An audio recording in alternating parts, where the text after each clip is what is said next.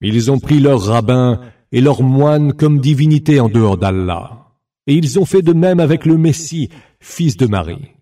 Pourtant, ordre leur fut donné de n'adorer qu'un seul Dieu. Point d'autre divinité que lui. Gloire lui soit rendue, lui qui est bien au-dessus de ceux qui lui prêtent comme associés.